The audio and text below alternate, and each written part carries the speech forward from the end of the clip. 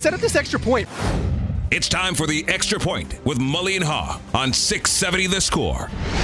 While reserving the right to change your mind.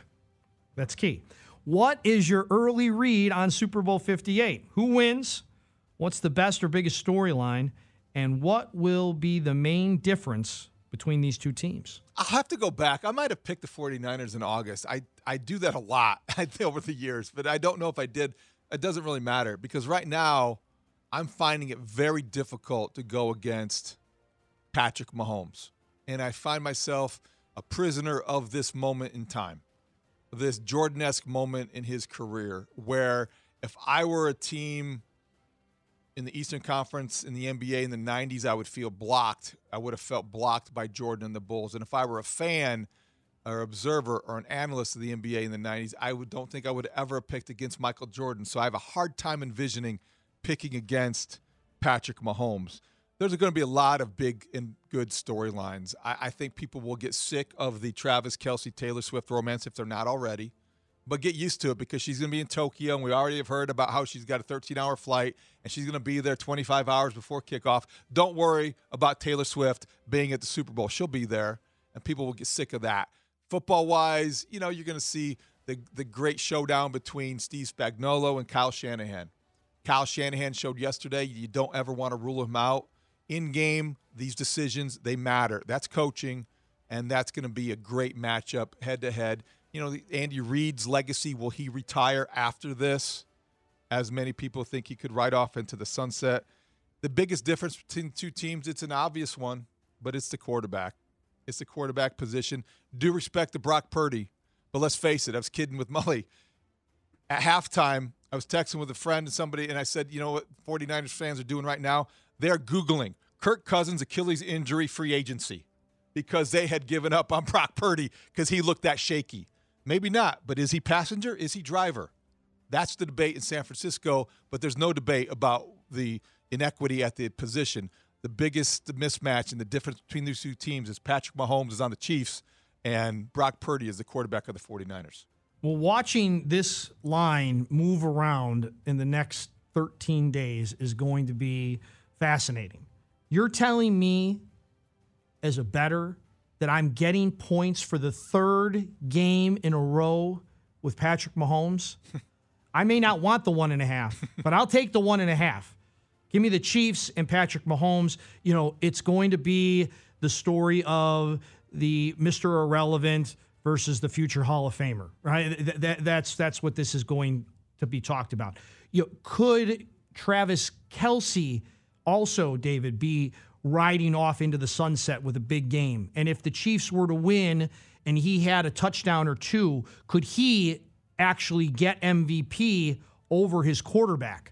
Typically, no, but because he could be done along with Andy Reid, will Usher get Taylor Swift involved in the halftime show? That's another one that they'll have to figure out. And then, of course, my favorite storyline is the over-under in the national anthem. What's going to happen there? Stay tuned. Okay. If you're Usher, do you really want to hand over your concert time and your ability to sell records to Taylor, who has no problem doing that? Yes, because the Swifties would then embrace Usher for doing that. I think it can help. I don't know.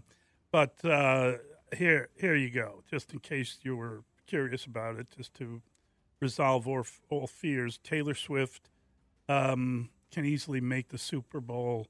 She has a concert in Tokyo on Saturday, February 10th at 6 p.m. local time.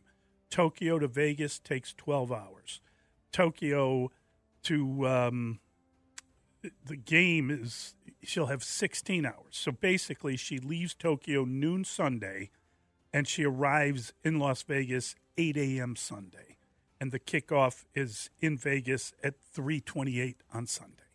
She's got tons of time to get there. And she has a private jet. And she's not afraid to use it, even if there's a carbon footprint. So I think she can make it. Now, I don't know how nice her jet is. Do you have a nice bedroom in there so you get some sleep? You're going to be all out of whack. But, hey, that's rock and roll. Or power pop or country, whatever you want to call it. So I think she can make it. If that's your worry, seems like it lines up. My Super Bowl matchup, I think this is fascinating. I think the biggest thing is the quarterback, because you got the last player taken in a draft versus the best player in the league at the position. And I think that all that the Niners have outside of that is not as good as all that all that the Chiefs have outside of that isn't as good as all the Niners. So I think it's a better team, and then it comes down to better team with worse quarterback versus, okay team with great quarterback. Is this a referendum on how a elite quarterback can be the great multiplier and win a team a championship? If the Kansas City Chiefs win this game, the message to the Bears, use the number 1 overall pick on the quarterback. Yes. That's the most position in football. Do they have to win it to have that message loud and clear? I think what Mahomes has done to this point underscores that fact. I think you're right. And we talked about the takeaways in the pick six, but that's one that you can't ignore. No. You can't ignore that. No, it's huge. I mean, it's really when you see how everyone around that guy becomes better than, oh my gosh, did you see Marquez Valdez-Scantling come down with that ball? How did that happen? Again, when did he get good? Justin Mahomes. Fields has thrown passes like that, but the guy drops it off his stomach or it ricochets. Off his face mask. Exactly. We see that happen twice over the season. A lot of Kindle Vildoring going on here. Yeah. I mean, if the Bears dropped back and threw that pass, then Velus Jones would collapse as the ball came to him. Shock. In the fetal position. No, don't throw it to me.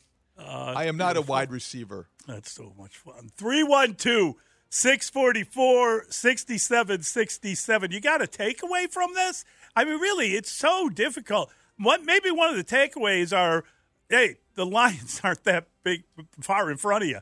But, I got yelled at by a texter saying you keep saying that they can't come from behind with that quarterback. Well, why don't you give him his props? I don't know. I just don't feel like it. I mean, the Niners were scared. Let's be honest. What we saw by the Packers from Brock Purdy, and Brock Purdy was decent, but decent. That's it. Let's not overstate it. That's not why they managed to Vildor the win. By the way, Kindle Vildor, free agent at the end of the year. Just saying. Well, You're looking for a name player. I'm sure the Montreal Alouettes might be interested. Wow.